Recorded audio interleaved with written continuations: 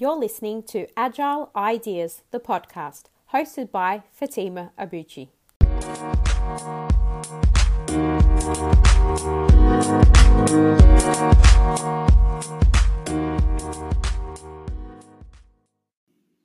Hi, everyone, and welcome back to another episode of Agile Ideas, the podcast. Thank you so much for joining me. Before we get started today, I just want to say for everyone out there who's listening, if you're not having a good day, please note that there is help out there. Today's podcast is all about the entrepreneurial life.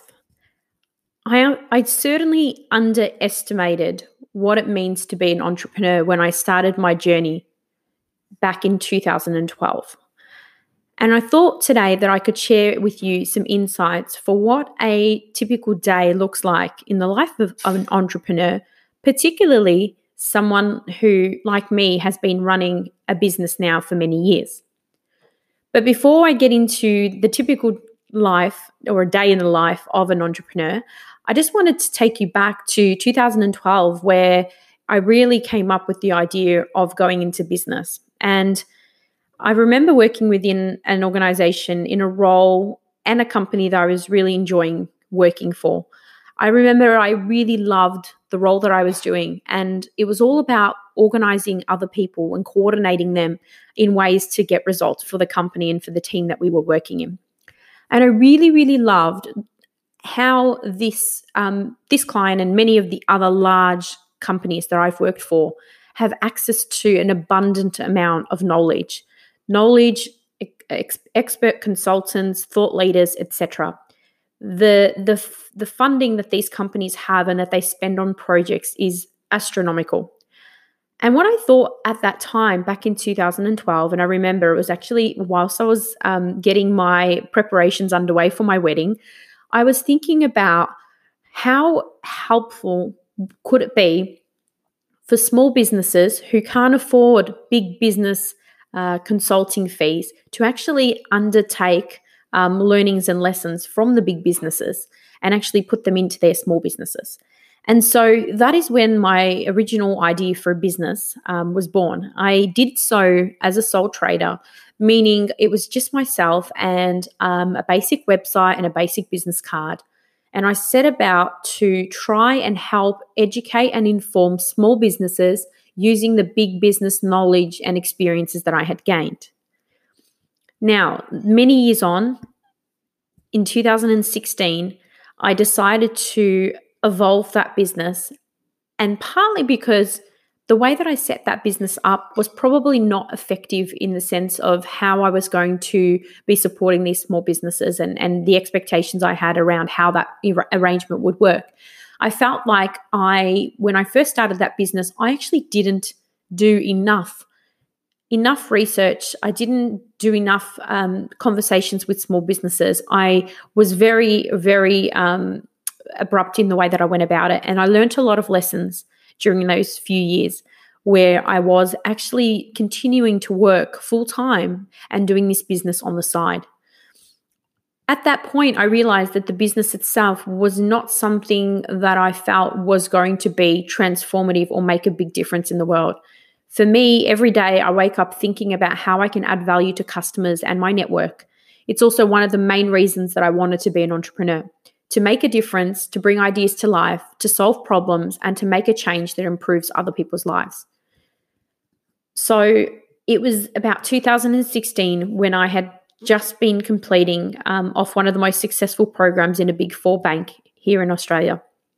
And I decided that I'm going to take what experiences I had throughout that program that led us to let it to be so successful, and the work that my team and I did was a key contributing factor of that, and package that up and put it into a package that could then help other companies to replicate the same results. And I've been doing that full time since 2016. And I'm proud to say that I've been in business now for 3.5 years, and I've had an amazing roller coaster of emotions, both positive and negative, throughout that time. You see, when you're starting a business, no one tells you how hard it's going to be. I was completely ignorant of how much would be involved, what I would need to remember, and how I would need to be super organized to stay on track of everything. it's really important to remember that when you start a business, there are key things that you should do before you jump head in. And that is including looking at what it is that you're trying to offer and whether or not that's either something new and innovative or solving a problem for a particular target market. They are things that I didn't do in my first business, but in the second business, I actually progressed those, and I did spend a lot of time doing so.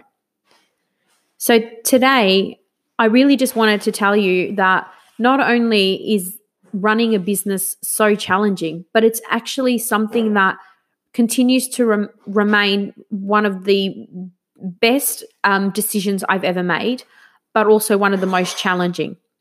And the reason for that is because there are so many things that you don't know. There are many, many unknowns that you can't necessarily prepare for all of them. And in my day-to-day, I'm a very organized person, but despite that, there are things that I just can't control, and that there are things that no matter how hard I try, I can't change the outcomes of them. I can just learn from them. So being an entrepreneur, and this is one post in a series of many, one podcast in a series of many rather, that I want to share some insights for and help you to learn for some of the challenges and mistakes that I've made so that you can improve your success of becoming an entrepreneur and also running a business. If you were anything like me, I call myself a wantrepreneur, and that is exactly what I was back in 2012. I knew I wanted to do something in business for myself, but I didn't know what it was. I took a leap of faith, although I did have a number of security blankets around me, including keeping my job, and I started to do it as a side hustle so that I can learn and grow before I went into business full-time in 2016, 4 years later. So I'd highly recommend that you try your side hustle weekends or weeknights until you can get it to a point where you've got paying customers and those customers that are hopefully repeat customers for you. So what does a day in the life of an entrepreneur look like? Well, it varies, to be honest. If I look back at my calendar over the last week, and we're only a week away from Christmas, it has not slowed down at all. In fact, we've got so many projects going on at the moment. A lot of them are internally funded projects, meaning customers aren't paying for them, but they are going to benefit our customers in the long term. And if I just take today as an example, early start, getting up at 7 a.m. to get prepared for a webcast that was being held this morning for a new program that I am part of to continue to improve the positive outcomes of running a business. And so I was online early morning through that webcast, actually undertaking knowledge and focus groups with other people around the world. There was 25 of us. And during that webcast, taking away actions and homework, which then no doubt goes into my action-taking system. Followed by that, I'll shortly be undertaking my monthly mentor session. So I have been working with the same mentor now for over 5 years, almost 6 years, I would say. And that person comes from a background similar to that of mine in industry and experience, where they have definitely been able to walk the path that I've walked in previously in terms of industries and companies. And so they've been really able to help me bring to life some of the ideas that I've got and actually help me to question things that I'm doing and thinking about at all steps of the way. It's important that when you pick a mentor that you think about what have they done in their past that inspires you, or where have they come from in terms of their career or their business path, and see whether or not that resonates with you. There is no point in having a mentor that has nothing in line with you in terms of values or background or experience or where you'd like to see yourself. So I'll have my monthly mentor session. These sessions can run from anywhere from 1 to 2 hours. And usually by the end of it, I will come away with over half a dozen actions, if not more. If I look at some of the things that I'm going to be speaking to my mentor about today, and usually I prepare my list the night before, I've already can see that I've got about a dozen or 18, sort of 12 to 16 items on the list.